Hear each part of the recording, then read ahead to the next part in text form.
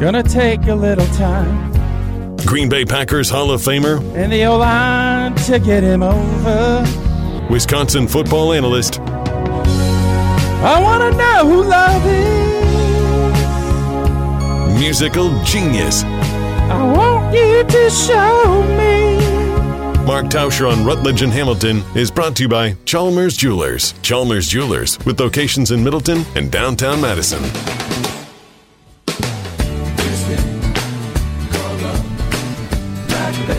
Mark Tauscher on Rutledge and Hamilton is presented by Chalmers Jewelers. Get some great custom jewelry in your life, or you can treat yourself with an awesome watch. You can do what Matt Hamilton did and get yourself your jewelry fixed. Do what Tauscher's done and give out some great gifts.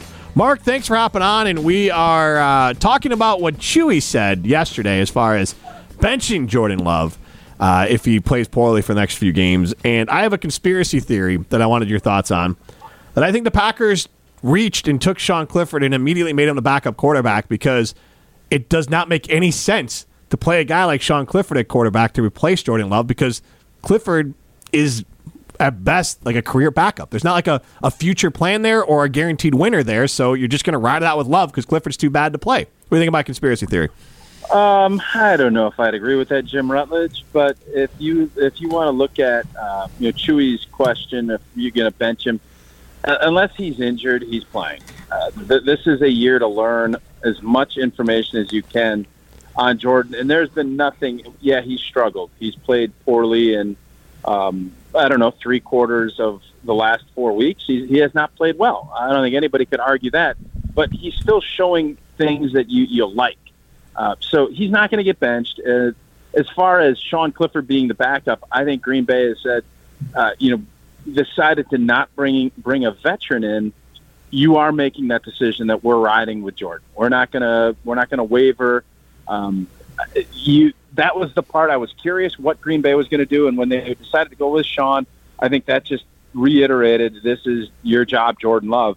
So if he struggles and he's really not playing any better than what he is right now, I think he's still going to play the rest of this season. Now, if he gets worse, then you can start looking at, well, do we want to see what Sean Clifford has? I don't envision that happening. I think this 17 games, as long as Jordan Love's healthy, he's going to be the starting quarterback for the Green Bay Packers. Tausch, I mean, think about the next 6 games. I wouldn't call it an easy schedule. There's a couple home games sprinkled in there, but if they're go 1-5 in that span, and all of a sudden they're going to be 3-9 after that Chief game on Sunday Night Football, don't you think the coaching staff's going to have some pressure to change it up, or is it just going to be like a rollover, show your stomach, and wait till next year? I don't know about all that. I don't think this is a season when it's all about Jordan. It's about the team. But where are we at with Jordan Love? So if you lose a bunch of games, I don't necessarily think that's going to have this coaching staff wavering. Now, if he is playing just god awful and he's giving his team no chance to win, then I still just don't think it's going to be Sean Clifford time. This is Jordan's year. And they're going to try to get 17 weeks worth of film and analyze it and see, is this somebody that we want to go ahead and, give the franchise, kind of hand the keys over for the rest, for the next 5 or 6 years? Or is it going to be a case where we don't know what we have, and then Sean Clifford has every chance to beat him out next year, the draft pick? That's where I don't envision any of those. It doesn't matter how bad it gets from the standpoint of record-wise. I think it's strictly going to be if Jordan is showing that he can play, and you listen to Matt LaFleur talk after the game, there's still a lot of things that they really like about what Jordan's doing. Everybody around him has to get better too. But no, I don't think it matters if they lose every game. I think Jordan Love is still going to be your starting quarterback unless there's an injury. Regardless, if they end up finishing 2-15, I think it'll be Jordan Love that starts that 17th week regardless of all of the other things. Talking with Mark Tauscher, Packer Hall of Famer on the Badger broadcast as well. And we'll get to that Ohio State game, which could be interesting. But with the Packers and with Jordan Love, I mean, it's obviously a big tell if Matt LaFleur starts saying bad things about Jordan Love in the press conference. So I don't know how much of course he's going to say good things. But let's say that Jordan Love does quarterback a 2-win team. Do you think the Packers hedge a little bit? Because if this team wins 2 to 5 games, LaFleur's seat is very hot. Goody's is getting warm. The Mark Murphy situation makes it a little bit safer for Goody. But at some point if if Jordan Love plays like this the rest of the way, they have to hedge their bet with a veteran or a rookie or both, right? I would think if, let's say, the season continues on this trajectory and they end up being a 5 or 6 win team, and there's a quarterback that they really love in the draft next year, they're going to go get him. They did not hand Jordan Love a contract for 5 or 6 years and give him a bunch of money and declare him the next guy yet. They are giving him every opportunity to grab that. So, no, there's no doubt hedging, however you want to call it. I don't think they would go to the point where they would go and say, let's bring in a Kirk Cousins, or there's going to be a lot of veteran quarterbacks that are going to be available. If Jordan Love and this offense don't improve, and this is what we see for the next 11 games, then I think there's no doubt you're going to see more quarterbacks in that room. And could it be a veteran if there's a young guy that they really like? Absolutely. I think with some of the draft capital that they got with the second-round pick from the Jets, if there's somebody they love, I would be shocked if they didn't go and try to pursue to bring him in if they don't think that Jordan Love is the guy. I mean, I'm going through the schedule, Tausch. I want to see these 6 games with you. I do not. You got the Vikings, you got the Rams, you got the Steelers, Chargers, Lions, Chiefs in the next 6 games. That could very well be 1-5. Then if all of a sudden you're at the end of the year, you got the Giants, Buccaneers, Panthers, Vikings, Bears. They ease up a little bit.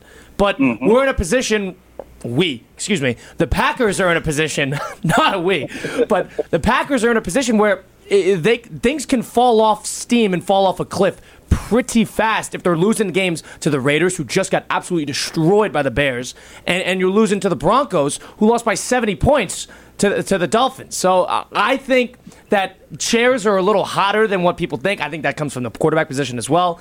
I think there's the coordinators and the coaches obviously have targets pointed at their back. If this team's 3-9, 3-10, there's going to be a lot of soul searching and a lot of questions coming in from the outside and internally as well. No doubt. I won't argue with that part of it, but there's also, and we saw this last year when the Packers went on their bad losing streak, they picked it up, and it saved Joe Barry's job. So you mentioned that brutal part of the schedule. We knew that was going to be the case. That's why I was so disheartened with the way we played against the Raiders and Broncos, who are both bad teams, but we have to acknowledge we're very young and we're not a very good team. So all of these other things, Pittsburgh world, they have world beaters.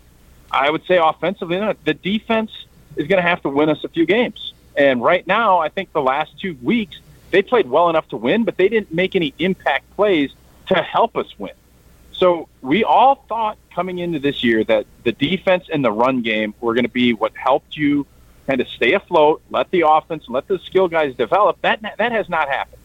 And you're still in a position you're 2-4. I am not writing this weekend's game off. I think Minnesota is a very average football team. I thought they played the game of their season last week, and I think they're going to be a little bit of in a letdown position. I think Green Bay has a very good chance, and so does Las Vegas, by the way, of beating the Minnesota Vikings. And all of a sudden, you do that with a young team. The 3-10 and all the stuff that you just talked about. I don't think that's going to be the case. If you find a way to win one, all of a sudden that confidence grows in a locker room, and that gives you a chance to, hover around that midway point. If you can hover and be at 5 wins, and maybe even if you're 5-8, that schedule softens, as you just mentioned, very nicely at the end. That's, I think, the plan going into the year was you're going to struggle a little bit. I don't think you thought about losing to Denver or the Raiders, but some of these games that you have coming up are going to be tough sledding. But if you're improving and getting better and finishing the season off strong, you can position yourself in what is a weaker NFC, especially when you start talking about that 5, 6, and 7 seed. Mark, where are the Packers better now than they were at the start of the season? I'm asking that honestly. You watch the team. You're obviously very involved in it. I see the team.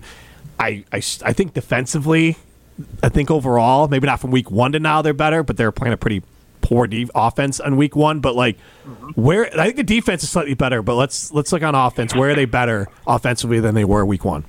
They're not. And that's what's been so frustrating to me, and that's the conversations that I'm having, on Wilde and Tausch with Jason, is that's the part that's demoralizing. And that's because 2-4, I feel like the record should be better. And in fairness, we've been in close games and had the ball in our hands to win 3 of those games that we did not win. But the part that I'm struggling with is, the offensive line has not been as good as we hoped. The run game has been poor. And those are the things that we kind of thought on the offensive side of the ball, what we're going to hang our hat on. So the offense, I don't know. I can't sit here in good faith and tell you we've been better at anything than I thought we would be on offense. I thought we'd be much better running the football and play action pass. We have not. So that's the disheartening part. I think defensively we've been much better. And granted, we're not playing world beaters on that side of the ball from an offense. We're going to be tested a lot more this week. It'll be a much better test. But I think defensively the group has gotten better. You're seeing better communication. You're not seeing as many dumb mistakes that maybe we saw earlier in the season, specifically against Atlanta and Detroit. Tausch, shifting to the collegiate level, I mean, I haven't gotten your thoughts about it. I know what I think. But at this point of the season, really how much in play are the Badgers to kind of contend in the West and kind of get that bid to Indianapolis? Well, I think obviously last weekend being able to, rise up and beat Illinois when it did not look good, and then Iowa gets beat. I think this weekend obviously is going to be a huge part of that. But Luke Fickell said in the beginning of his season, I just want to get better. And the schedule, the Big Ten West is not very good. Wisconsin is right there. I think they have every opportunity, and if they win out, they will be going to Indianapolis. Do I think that's going to be the case? I think there's going to be some tough tests, and obviously this weekend is the toughest of all of those. But I don't think Iowa is going to just roll through and win the rest of their games. Yeah, you need Iowa to win out. Yeah, that's right. They got beat by Minnesota at home. So the Nebraska game, I think, is going to loom incredibly large. I like Nebraska. I think Nebraska is one of the teams that's on the up and coming, and I think Iowa will lose another game. So when you start looking at it, we're in a great position, but I think we still have to continue to worry about the big thing, which is, are we getting better? Are our young players developing? Because for as much as I'd love to go down to Indy and have a shot at playing Michigan or Penn State, I really am going to be curious to see how we match up against the big boys from the East, which we're going to find out on Saturday night. Mark, as always, we appreciate taking the time. You bet. See you guys. That is Mark Tauscher talking Badgers and talking Packers. And he is brought to you by Chalmers Jewelers. Right now, what do I need? 2 callers? Prime time? 2 callers for minute. What number am I doing here? 6 and 7? 6 and 7, sure. Perfect. All right. Caller number 6 and caller number 7, 844-770-3776. Caller number 6 and caller number 7, you're entered into Minute to Win It, where Colin and I are going to compete in a basically top 10 list. And if you're picked to be an entry, you get $25 gift card to North South Seafood and Smokehouse. And if you pick the winner, whether me or Colin, that will turn into a $50 gift card. So caller number 6, caller number 7, 844-770-3776. Caller number 6, caller number 7. You're both going to be entered to win a $50 gift card from North and South in Minute to Win It. This is Rutledge and Hamilton, presented by Coors Light. You're listening to Rutledge and Hamilton, presented by Coors Light. The mountains are blue, and we can prove it. Follow the show on Twitter at Jim and Matt.